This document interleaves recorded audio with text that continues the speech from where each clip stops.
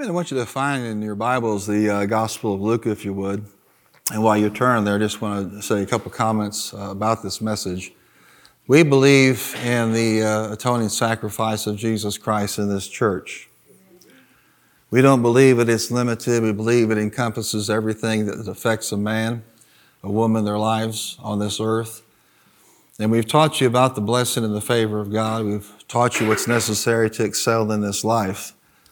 But if you manage to tap into every good thing He has for your life in this life, and you miss the rapture and the future plan that God has for you, nothing can replace that. And so of all the things that we do to prepare the Church of Jesus Christ, there's nothing more important than preparing you for what's next. And I assure you it's next, and I assure you that your redemption draweth nigh. We're closer than we've ever been before. So I want you to see this today and walk out here understanding that if you're walking with God, to be encouraged. If you're not, to make some corrections, and then live as soberly as you possibly can moving forward in your life. So in Luke chapter 24, we see Jesus in His final ministry here on this earth and things that He had to do and say. In verse 50, it says, when He had led them out of the vicinity of Bethany, He lifted up His hands and blessed them. I believe the very first thing a human being ever heard were words of the blessing, and the very last thing the apostles heard and the disciples heard were words of the blessing. And while He was blessing them, He left them and was taken up into heaven.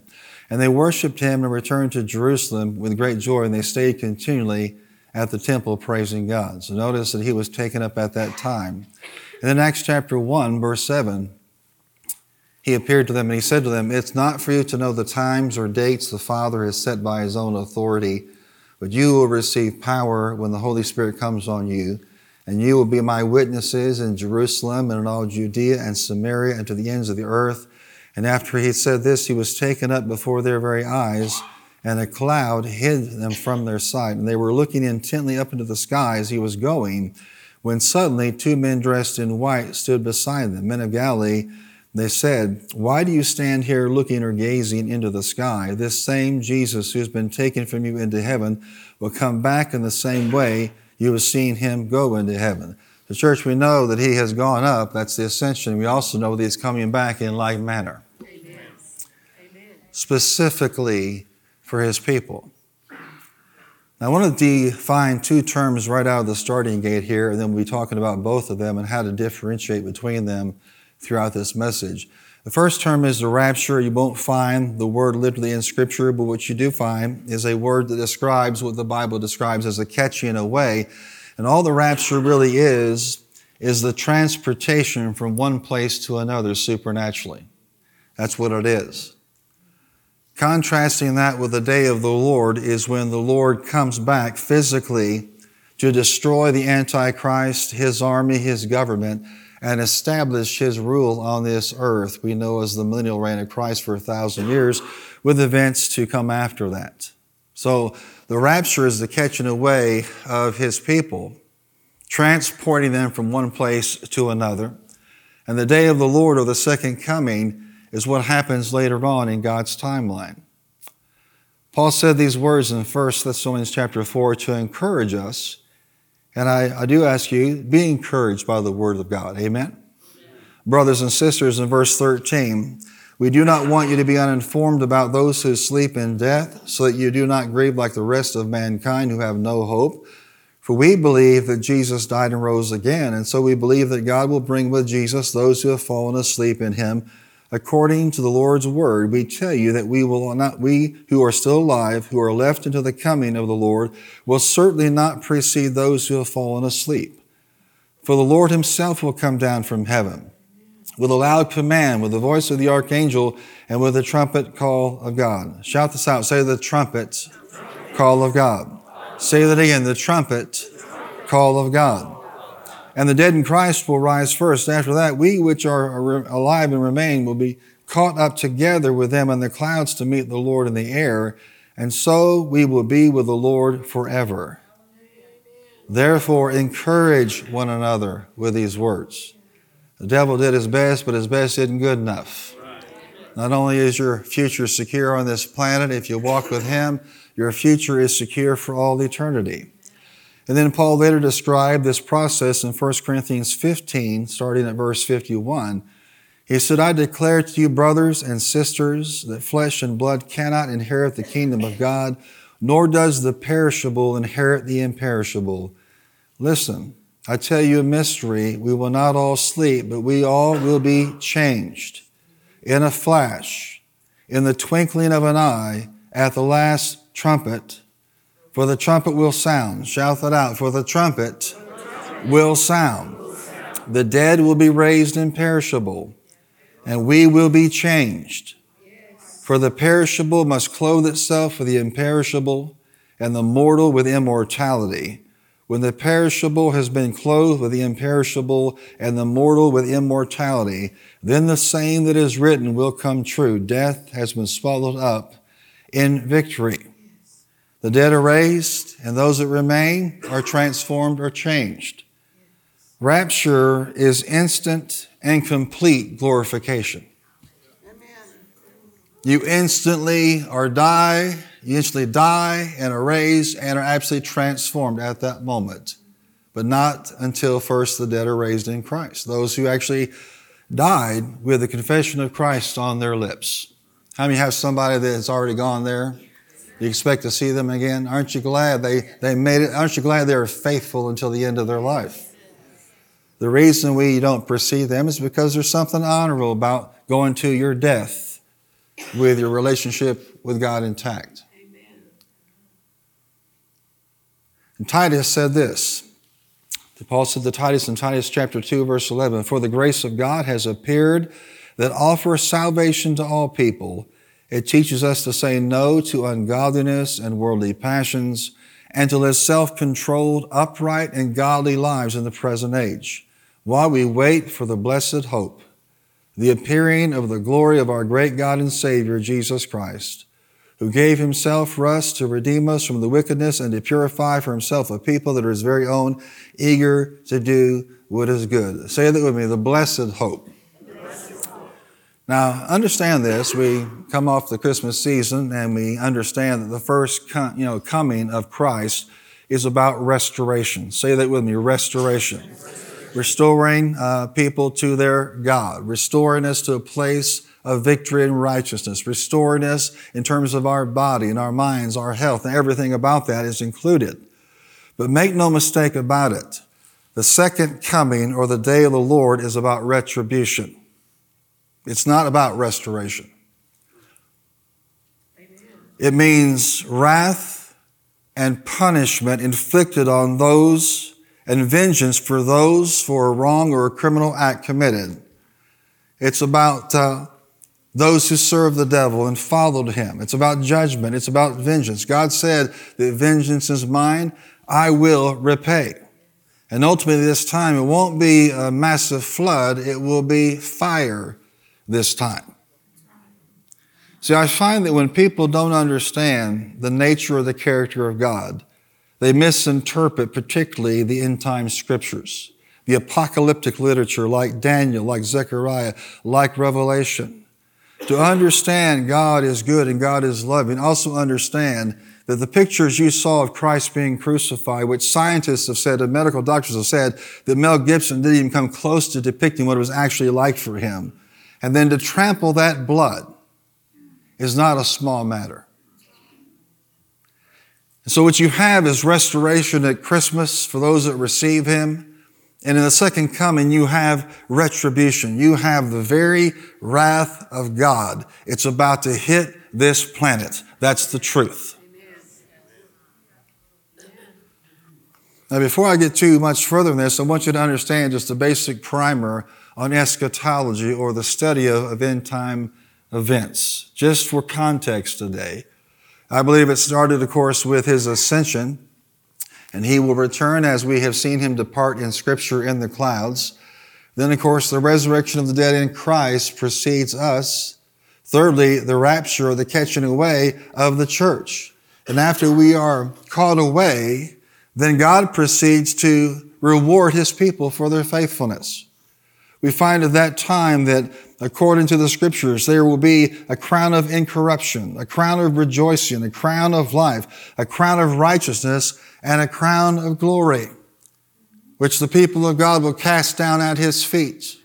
We find out at that time there is the marriage supper of the Lamb.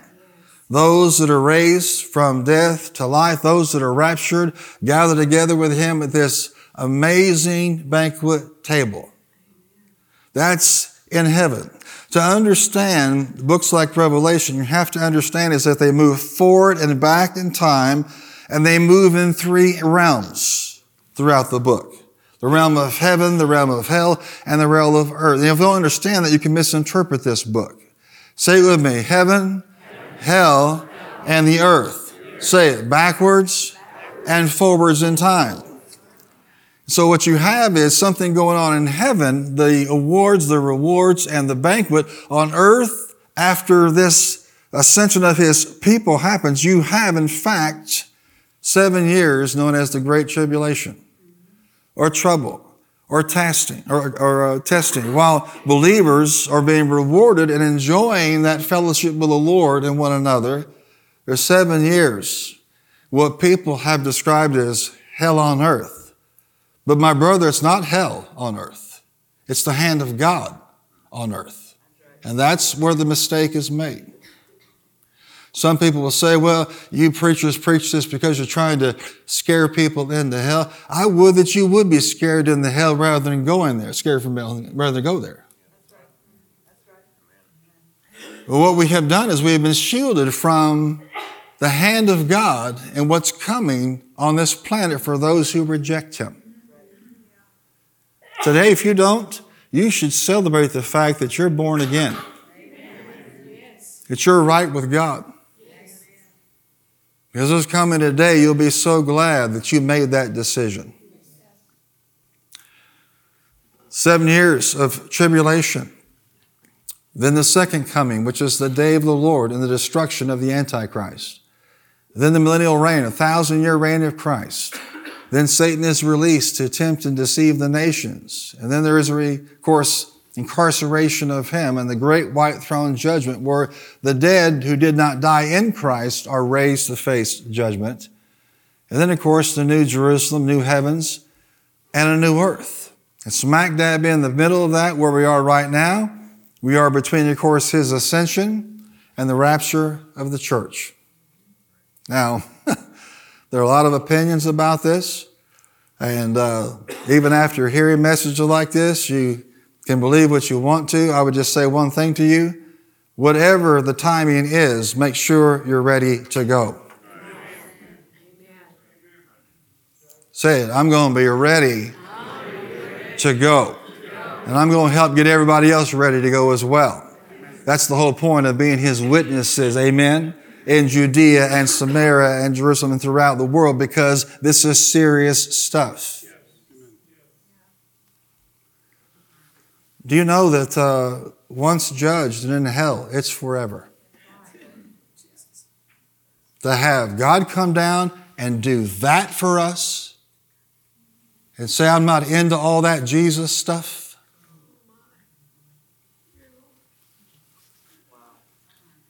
From Zechariah, from Daniel, from Revelation, I just wanted to list some of what that wrath looks like. And when you look at this, it's easy to see exactly why God would pull his people out when you understand how grave this really is.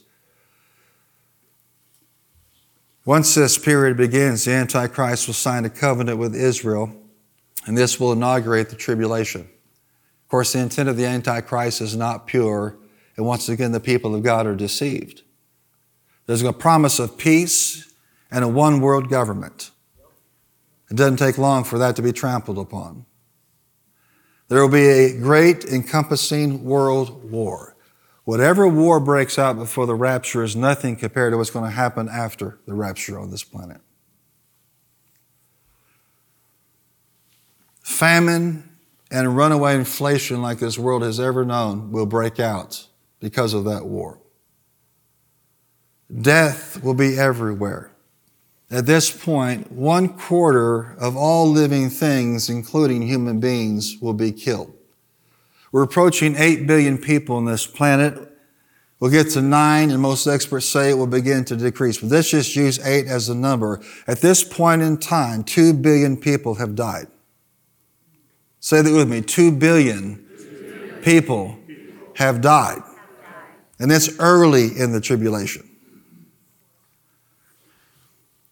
Martyrdom of those who convert at this period through the preaching of those that are anointed and sealed to, like the 144,000. Massive numbers are recognized in Revelation as having converted and stood despite the persecution and threat of death. There'll be a mighty earthquake like that has never been seen before, and the people will cry out, let the rocks literally fall on us, because the devastation will be so bad, the will to live won't be there. 1/3 of all trees and green grass will be burned by hail, fire, and blood cast on the earth. Say 1/3. A great mountain of sulfur will fall into the sea, destroying 1/3 part of the sea, the living creatures, and 1/3 of the shipping vessels. One man described it like this. How many of y'all have seen the Poseidon Adventure, either the old one or the newest one? Imagine that every vessel on the sea at the same time has the same fate. There'll be 1/3 less sun, moonlight, and stars, extending darkness throughout the planet. The torture of the scorpion, locust-like creatures will sting and torment people, and people will seek death, but they won't find it at that time. A 200 million horseman army will kill 1/3 of the people. Now, half the population, now 4 billion people are dead during this period. If you think about it for a moment, God's people would confess His Son, and God would leave them behind, them dying by the millions, you don't know the justice of God.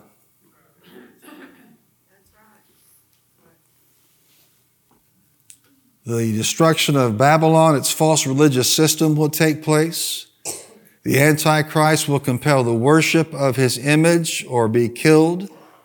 If you receive the mark, you'll be able to buy, sell, work, and trade. If you don't, you won't be allowed to. I don't know about you, but it sounds like I don't want to be here.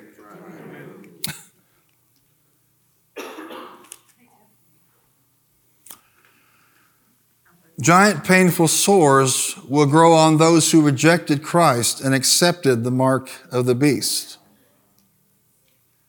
The sea is turned to blood, and every living creature in the sea dies. Watch this. Every living being in the sea dead.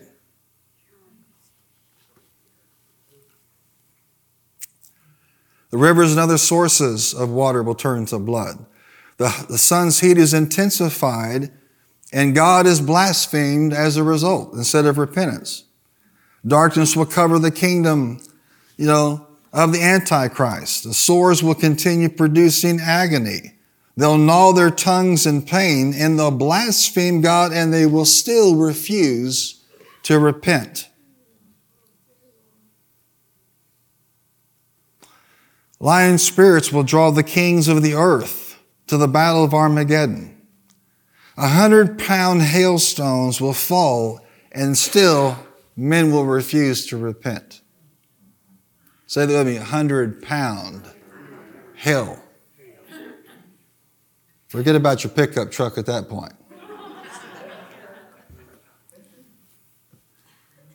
Well, I'll just put it in the garage. Forget about your garage.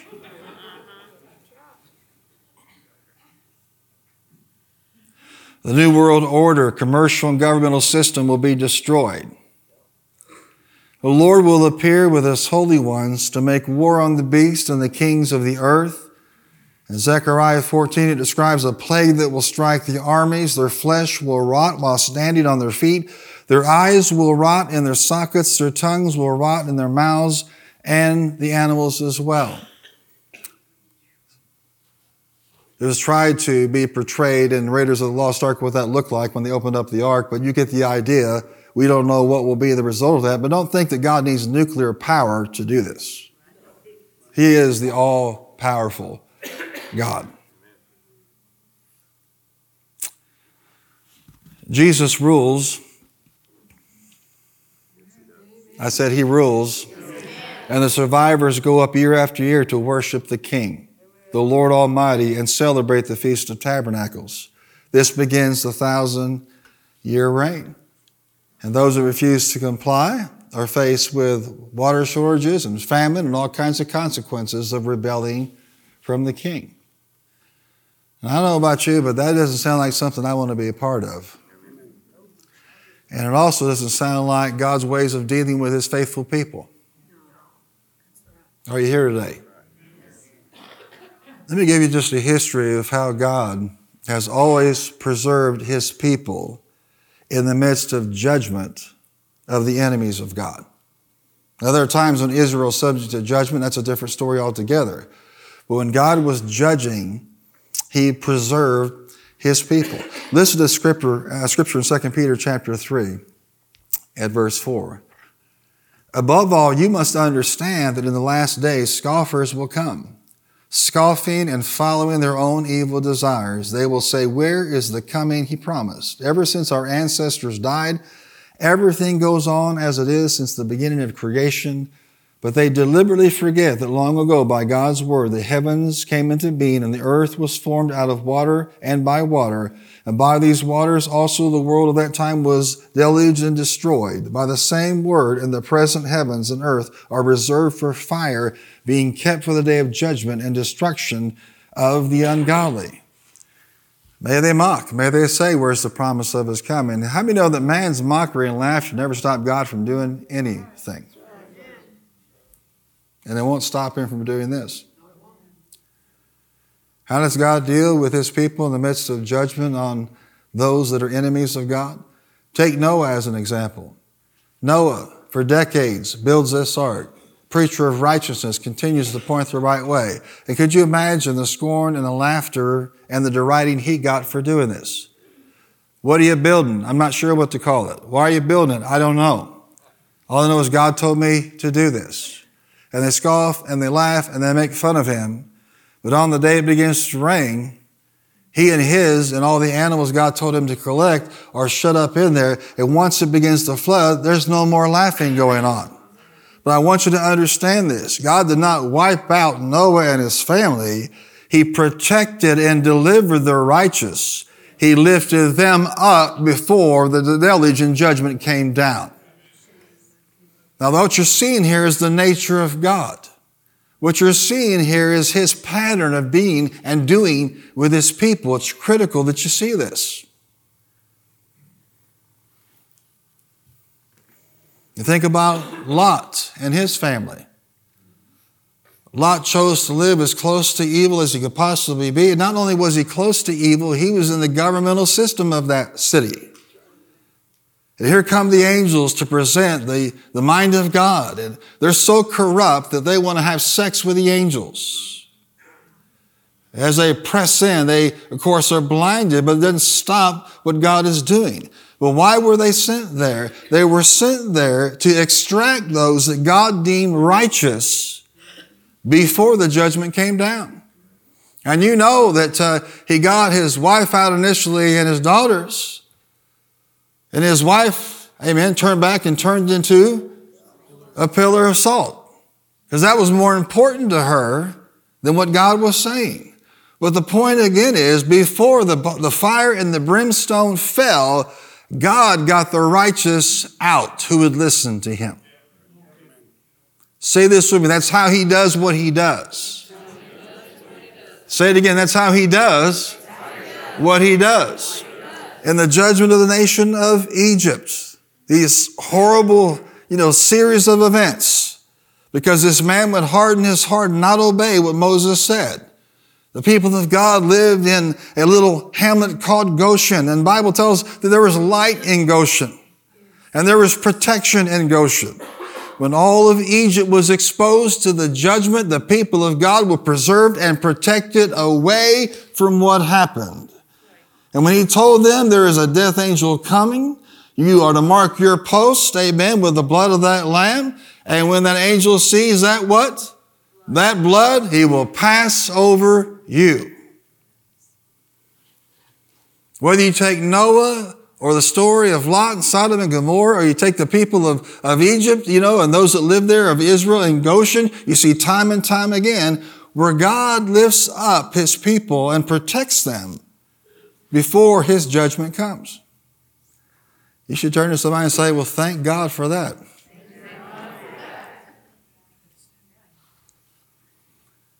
The rapture by nature is transportation of the godly to heaven before the retribution begins. What is the Great Tribulation? It's not the result of the curse and sin. It's not the devil attacking you. It's not persecution for righteousness. It is the wrath of God. Amen. Not for a believer, because that wrath was satisfied by Jesus on the cross. You should thank God he came and did that for you. Why is that important? Because the tribulation is the wrath of God. Say that with me. The tribulation is the wrath of God. Say it again. The tribulation is the wrath of God. For what? For rejecting the one that did all that for them. That said, if you've accepted him, Jesus took, amen, that wrath. And it was satisfied on your behalf. Still amazes me that he could do such a thing. It's a matter of justice, and it would violate God's character to make a believer pay twice.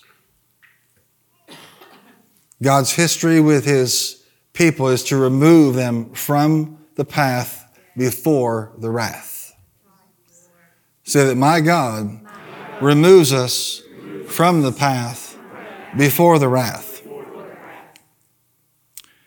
Listen to this in 1 Thessalonians. It's not something I make up. In chapter 1, verse 8, the Lord's message rang out from you, not only in Macedonia and Achaia. Your faith in God has become known everywhere. Therefore, we do not need to say anything about it, for they themselves report what kind of reception you gave us. They tell how you turned to God from idols to serve the living and true God and to wait for his Son from heaven, whom he raised from the dead. And listen very carefully to the words of the apostle, who rescues us from the coming wrath. In 1 Thessalonians chapter 5, verse 9, but you, brethren and sisters, are not in darkness, so that this day should surprise you like a thief. You are all children of the light and children of the day. We do not belong to the night or to the darkness, so then let us not be like others who are asleep, but let us be awake and sober. For those who sleep, sleep at night, and those who get drunk at night. But since we belong to the day, let us be sober, putting on faith and love as a breastplate and the hope of salvation as a helmet. For God did not appoint us to suffer wrath, but to receive salvation through our Lord Jesus Christ. Let every word be established by 2 or 3 witnesses. Listen to the very words of Christ in Revelation 3:10. Since you have kept my command to endure patiently, I will also keep you from the hour of trial that is going to come on the whole world to test the inhabitants of the earth. Hallelujah. And some folks are confused as to, in God's chronology, when this might actually happen. Remember, I talked to you and had you notice that the trump of God was mentioned in what Paul described as the rapture. And when Paul described this mortal becoming immortal, he uses the same phraseology of a trumpet sound.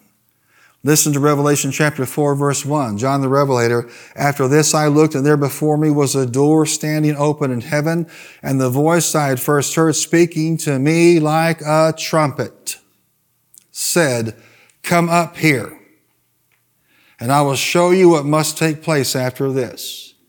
At once I was in the Spirit, and there before me was a throne in heaven with someone sitting on it. And the one who sat there had the appearance of jasper and ruby, a rainbow that shone like an emerald encircled the throne. The rainbow belongs to the Most High God, and he's not going to share it with anybody. What's the point? The point is, like with, Jonah and his family, like with Lot and those that went with him, like the protection of the people in Egypt, in the hamlet of Goshen. God lifts his people up before the wrath comes down. I tell you, it's important. It's a big deal to be saved. I said it's a big deal to be saved. Say it, I am saved. And I'm going up before the wrath comes down. Say it, I'm going up before the wrath comes down. Why? Because he hadn't appointed the believer to wrath. Big, huge, enormous, important words for us. Now, there's some Christians who, perfectly content to believe that they'll be here when 4 billion people will be killed and the wrath of God breaks out, and then somehow, at the end of all things, they'll be taken up. Problem is, we can't find that sequence described anywhere. The problem is, people misunderstand the difference between a rapture, and the day of the Lord. So let me explain some differences here for you. Is everybody still dialed in? Yes. Everybody still tuned in? Yes. How many know somebody that's lost and they need to find the Lord as soon as possible? Yes. Raise your hand and say, I know somebody who needs the Lord. It's not just a matter of getting somebody to come to your church or having somebody else to fellowship with or say you got them saved or whatever the case may be. We're talking about eternity here. The rapture is a bringing up, and the second coming is a coming down. The rapture is before the Great Tribulation, and the second coming is after the Great Tribulation. The rapture is an act of deliverance for the saints, and the second coming is an act of vengeance on those who rejected him. The rapture is coming in the clouds, while the second coming is afoot on the Mount of Olives with the saints. Rapture is removing the hindrance to the lawlessness, which is the church, and the second coming is to destroy the Antichrist. The rapture for those qualified for heaven, while the second coming is about setting up the kingdom on the earth. The rapture, no one will know who the Antichrist is. At the second coming, everyone's going to know who it is. The rapture can take place without fulfillment of prophecy or signs, while the second coming requires the fulfillment of signs, like in Matthew chapter 24. And if you see these things I'm about to say coming to pass, you know that the second coming is at hand. And the rapture is 7 years before the second coming. Which when you see this list, you should say literally, guess what? There is no prophecy, there is no sign required for the rapture. When you understand that it is imminent, it could happen at any time. The second coming, yes. The rapture could happen at any moment. And you need to be ready. And it needs to be preached this clear. If you have Christ, you're going. If you don't, you're not going. Don't look for a sign. Don't look for a prophecy for the rapture. He's already told you to be ready. The angel already said he's coming back the same way you saw him go. That's all the information we're going to get on this. You're going to hear a trump, and then millions of people are going to be gone. I'm going to be one of them. I said, I'm going to be one of them. And I'm not going to leave behind anybody who calls Hope Harbor Church their home. You are coming with us in Jesus' name. You are coming in Jesus' name. And you're going to do what you can to reach out. Ignore all the critics. Ignore all the wokeism, what Elon Musk calls the woke virus. And pay attention to what the truth is. Because the same God that told us he was coming the first time. They were asleep in Bethlehem. When their Messiah was being crucified, they were asleep in Jerusalem. We are not going to be that part of America that is asleep when the trumpet sounds. When the dead in Christ are rising and we are caught up together in the clouds forever to be with them. So important. The rapture is 7 years closer than the signs you may be seeing being fulfilled right now. For the second coming, he said there will be false Christs and deception. The rise of cults. And by cult, I don't mean they believe in healing, so they're a cult. They believe in the present-day ministry of the Holy Ghost, so they're a cult. They're faith people, so they're a cult. I'm talking about people who deny the deity of Jesus Christ as the only way to the Father. I'm talking about people who are not orthodox in their actual belief system, not because they disagree on some doctrine. Wars and rumors of wars. What else do you need? From Gaza to Ukraine to China, most people don't know that while we've been focused on stupidity over here, China has been building the biggest infrastructure for a military campaign in the history of the world. While we were sleeping. The other day, our border patrol caught 100 young men with shaven heads from China, came up through Venezuela. You think they're here to set up a nail business?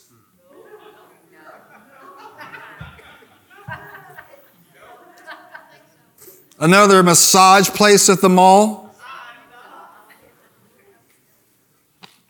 I told my wife 20 years ago that every one of these massage parlors that are run by Chinese are here by design of the CCP. Exactly. And guess what? Turns out I was right. Yep. And we just let them walk in. Say wars and rumors of wars. Nations and kingdoms rising up against each other. Famines, earthquakes, persecution. Nigerian Islamists, extremists rounded up 100 Christians in Nigeria on Christmas Day and executed them just because they were Christians. You better be thankful you live in this nation. Hatred for the believers, for the Christians, would increase. Have you noticed that? Yes. In the early church, Nero burned the city down and blamed the Christians. Don't be surprised what Christians are blamed for in these last days. There's a great falling away he spoke of, an apostasy.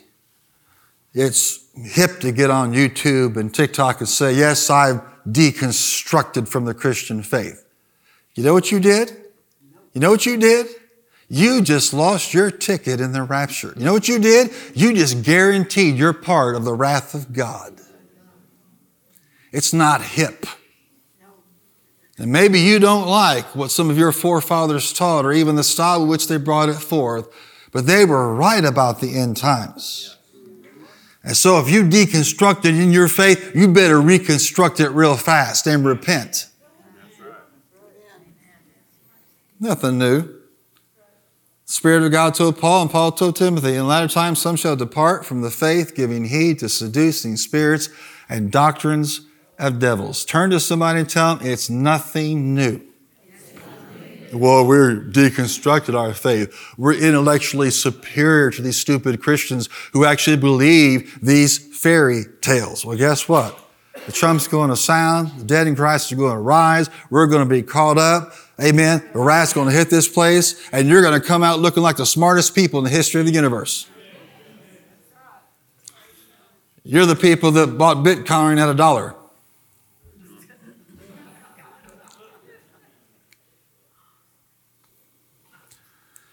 There'll be betrayal and hatred, not from the world, in the church.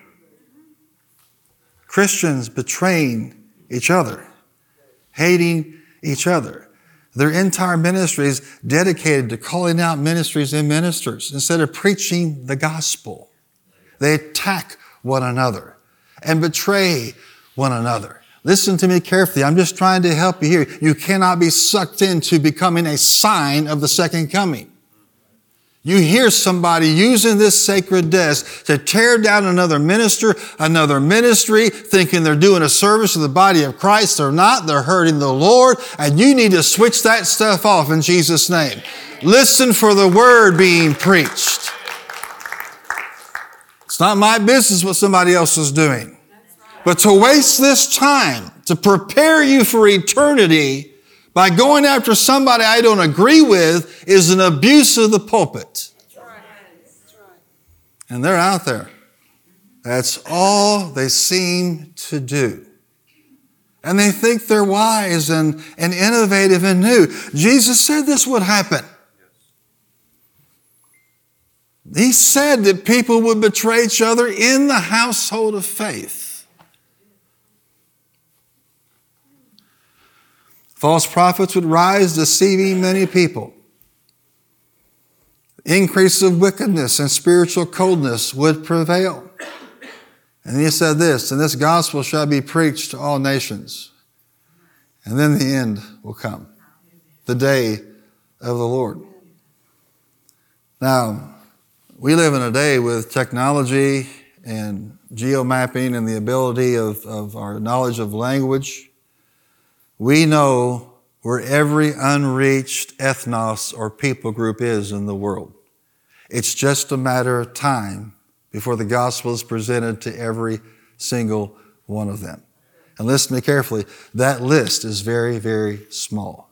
So if that is the linchpin for the second coming, how much closer are you to being beamed out of here? It's not beam me up Scotty, it's beam me up Jesus. Amen. Come on, shout it out. Beam me up, Jesus.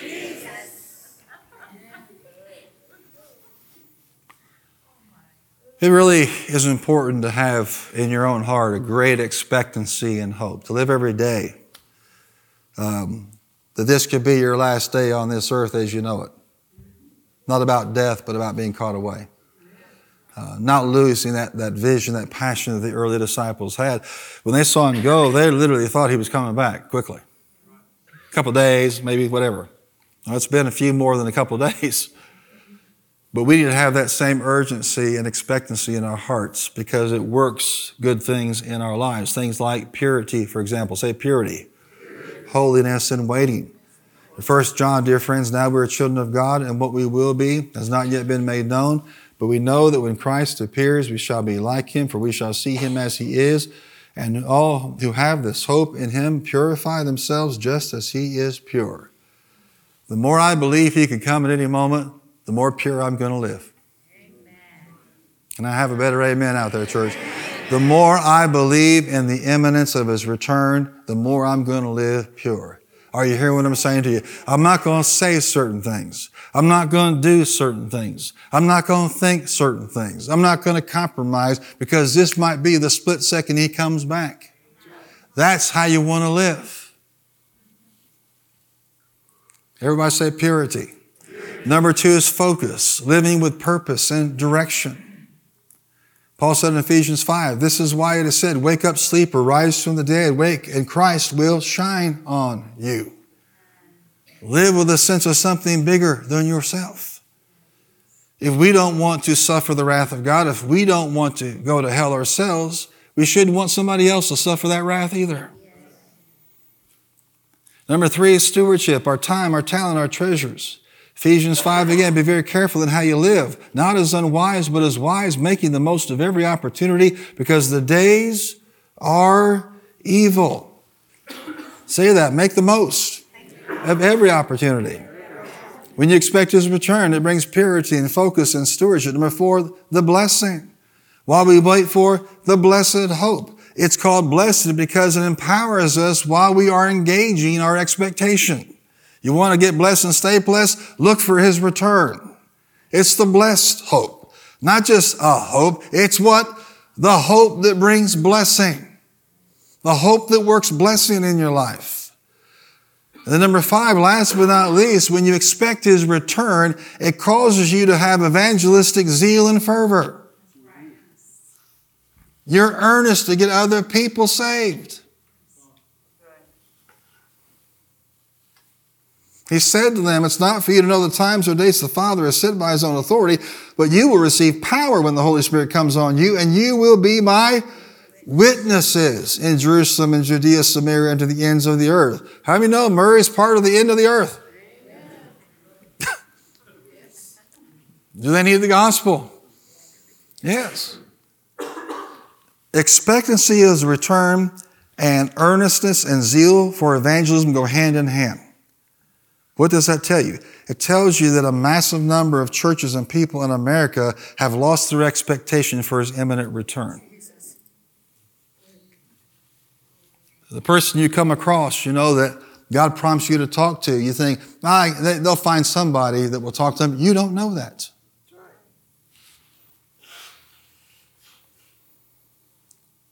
How about we set ourselves up for just a simple principle here? How about we not have any regrets because we failed to talk to people?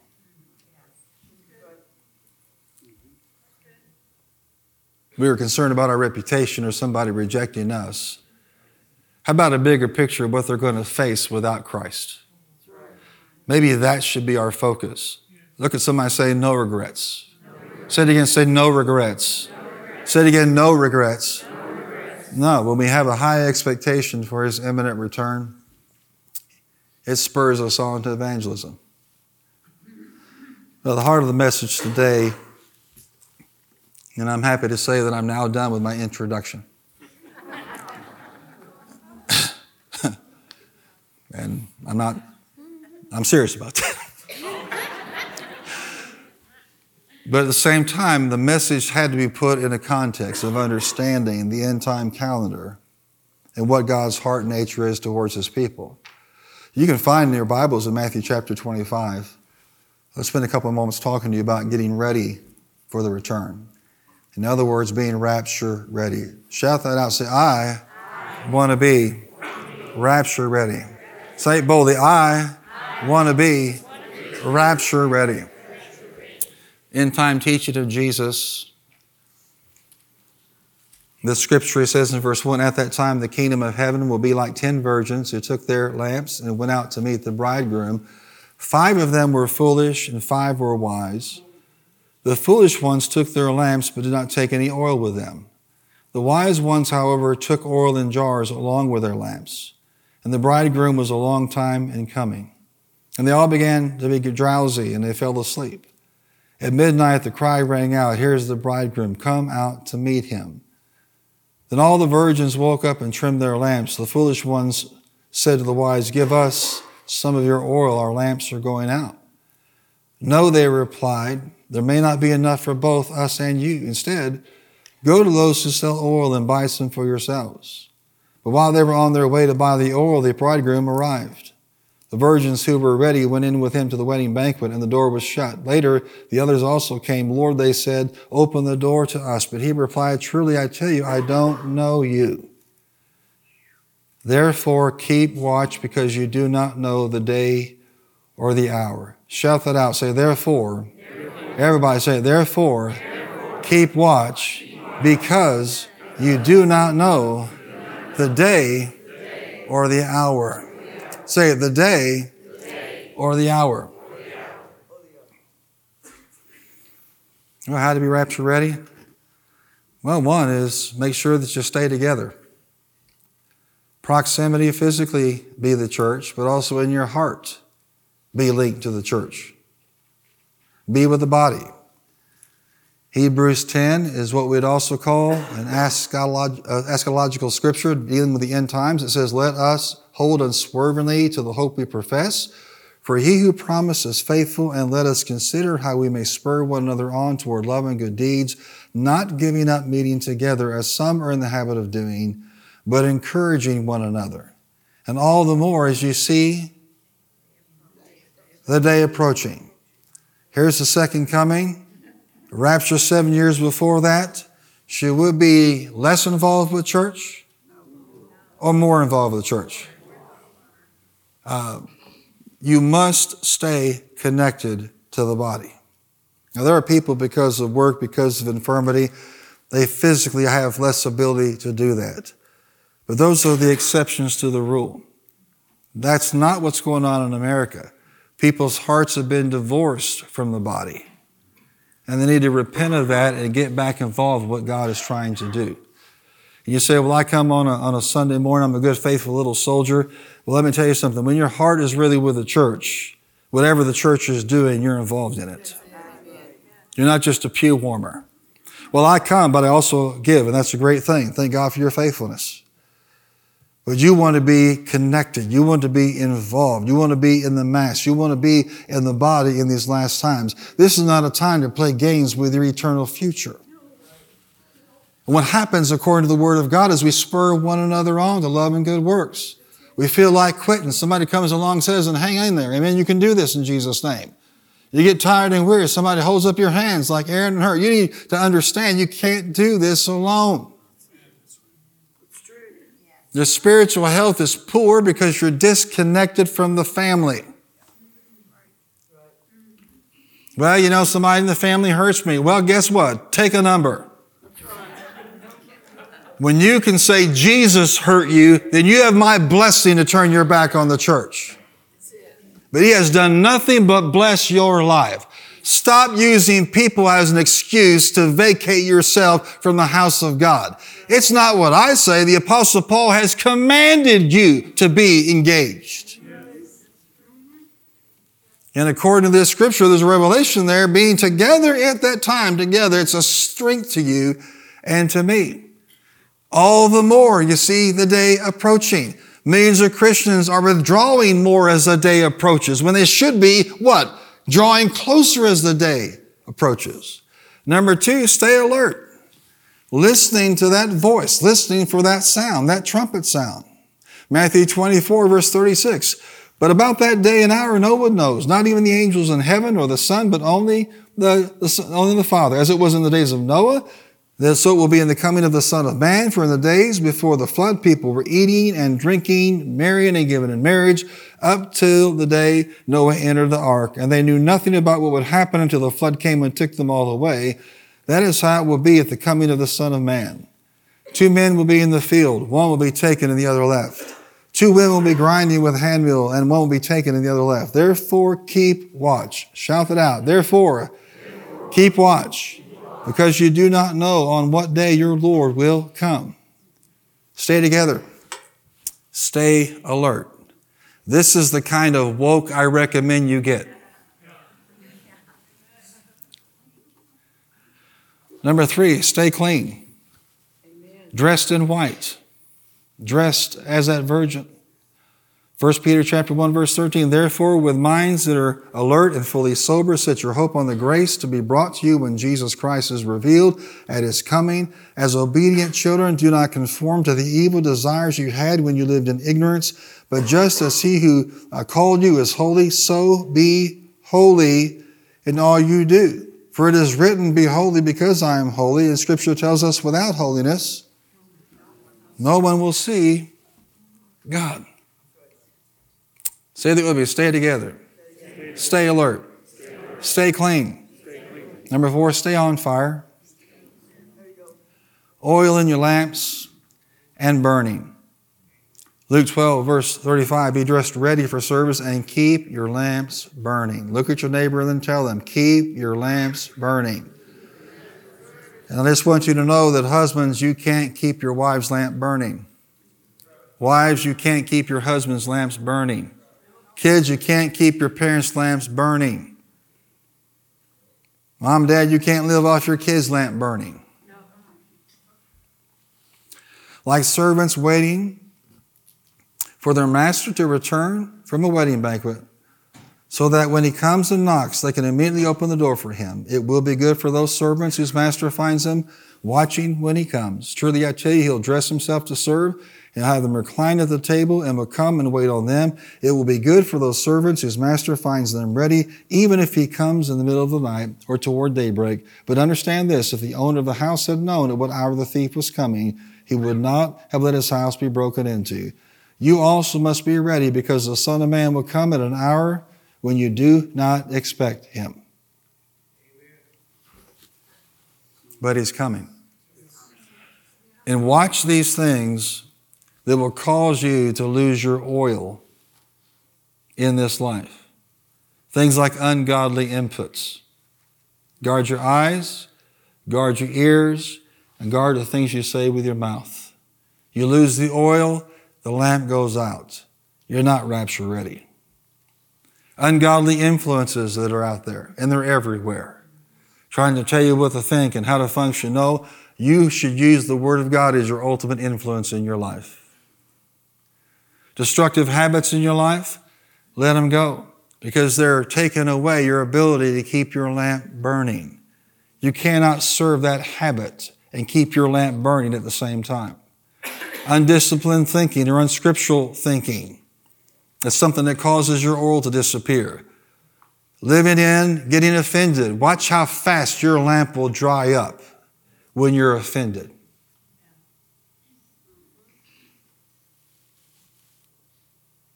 Having wrong priorities in life will cause your oil to run dry. Listen to this commission from Romans 12, verse 11. Never be lacking in zeal, but keep your spiritual fervor serving the Lord. Shout that out. Never be lacking in zeal, but keep your spiritual fervor serving the Lord. Say this with me. I choose to be rapture ready.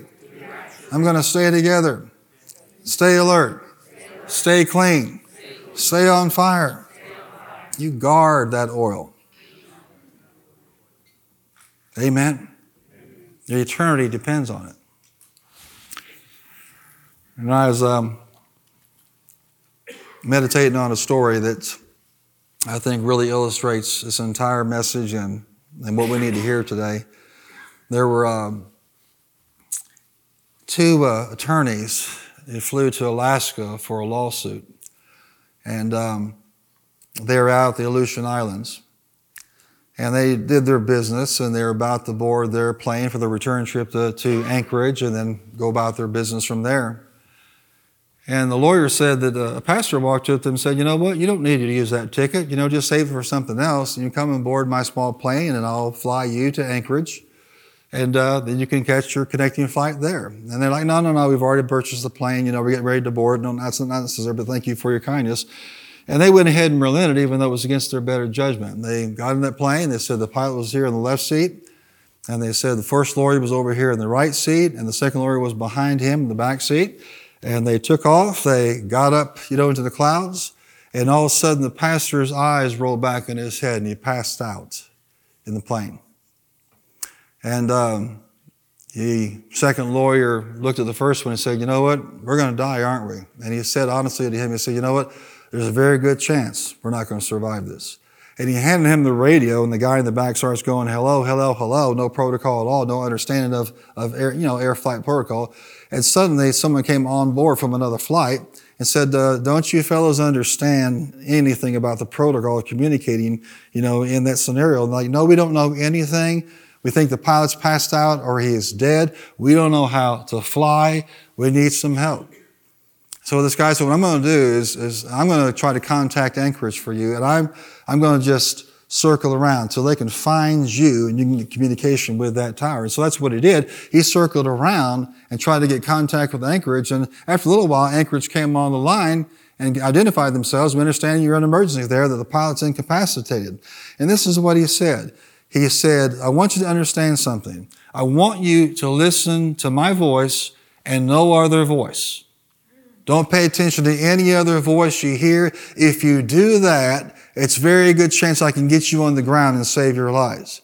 But if you fail to listen to my voice and my instructions, I won't be able to help you. Do you understand that? You need to listen to my voice. Turn to somebody and tell them, listen to my voice. And he said, okay, that's what we'll do. And then he got back on there, the traffic controller, and he said, look, you're about to go through some of the worst weather we've seen around here in ages. The storms and the buffeting and the turbulence. This is going to be quite a storm. I do not want you looking at the storm, listening to the storm. I want you only to listen to my voice. Do you understand that? He's telling them, you can't see me, you can't see out, but I can see you. Listen to my voice. And so said, okay, that's what we'll do. And the guy navigated them through with all the turbulence and all the issues and all the weather. And finally, he's punching out of the clouds, and the traffic controller said, look, you're going to see some lights on this runway. They form the form of a cross. I don't want you to look at anything else but those lights on the ground. And listen to my voice. Turn to somebody and tell them again, listen to my voice. And they did. They listened to him about what to do. And he said, we came down, and he said, we landed. He said, actually, we bounced 7 times before that plane came to a halt. Emergency crews were coming. They didn't know what they're going to expect. They put him up in a hotel. And this man says at 4 o'clock in the morning, he got a knock on the hotel door. And he opened up the door, and he said, yes, can I help you? And the man said, I'm David. And at that, the lawyer said, you're the voice. He said, yes, sir. He said, well, why are you coming at this hour? Why are you coming to the hotel? He said, I came because you're the first person to listen to me and not die. Wow. He said, I want to thank you for listening to me. Because most of the time they crash and they burn. And I can tell you this, there's a voice out there. And it's the only one that knows how to navigate you from where you are to where he has you going. Do not deviate. Do not listen to any other voice. And there are thousands of them out there. Keep your eyes on his lights. Amen. Focus on what he tells you to focus. And how many of you believe the Lord is well able to get you there? And he's not going to thank you for listening to him. You know what he's going to say? He's going to say, well done, thou good and faithful servant. That's what he'll say. I knew when this Christmas season came that the Lord wanted me to deal with his first coming and his second coming. And it's deep in my heart to make sure that we're all raptured at that time. Amen. So I want you to stand to your feet and bow your hearts for just a moment, your heads just a moment.